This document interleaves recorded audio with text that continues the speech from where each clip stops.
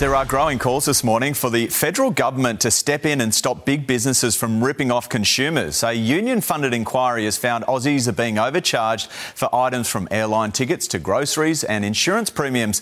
But right now, it's not illegal for companies to exploit their market powers for profits. Crazy, right? Even if it is driving up the costs at your hip pocket. For more, we are joined by the report's author, Professor Alan Fels. Good morning to you, Alan. Well, seemingly we are being ripped off. Are we going to continue to be ripped off?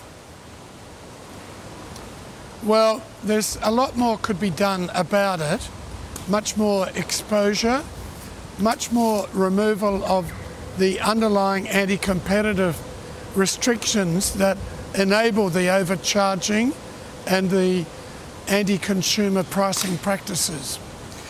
There are a number of industries involved, sectors involved here. The big one, though, supermarkets. No surprise there. No, so I recommended, and the government has acted to send it to the ACCC, who'll get to the bottom, because they've got legal powers, of whether there has been overcharging. On the face of it, their earnings before interest and tax have gone up. They're a lot higher than in other countries. There are some things that can be done about it. Exposure. Also, they do land banking.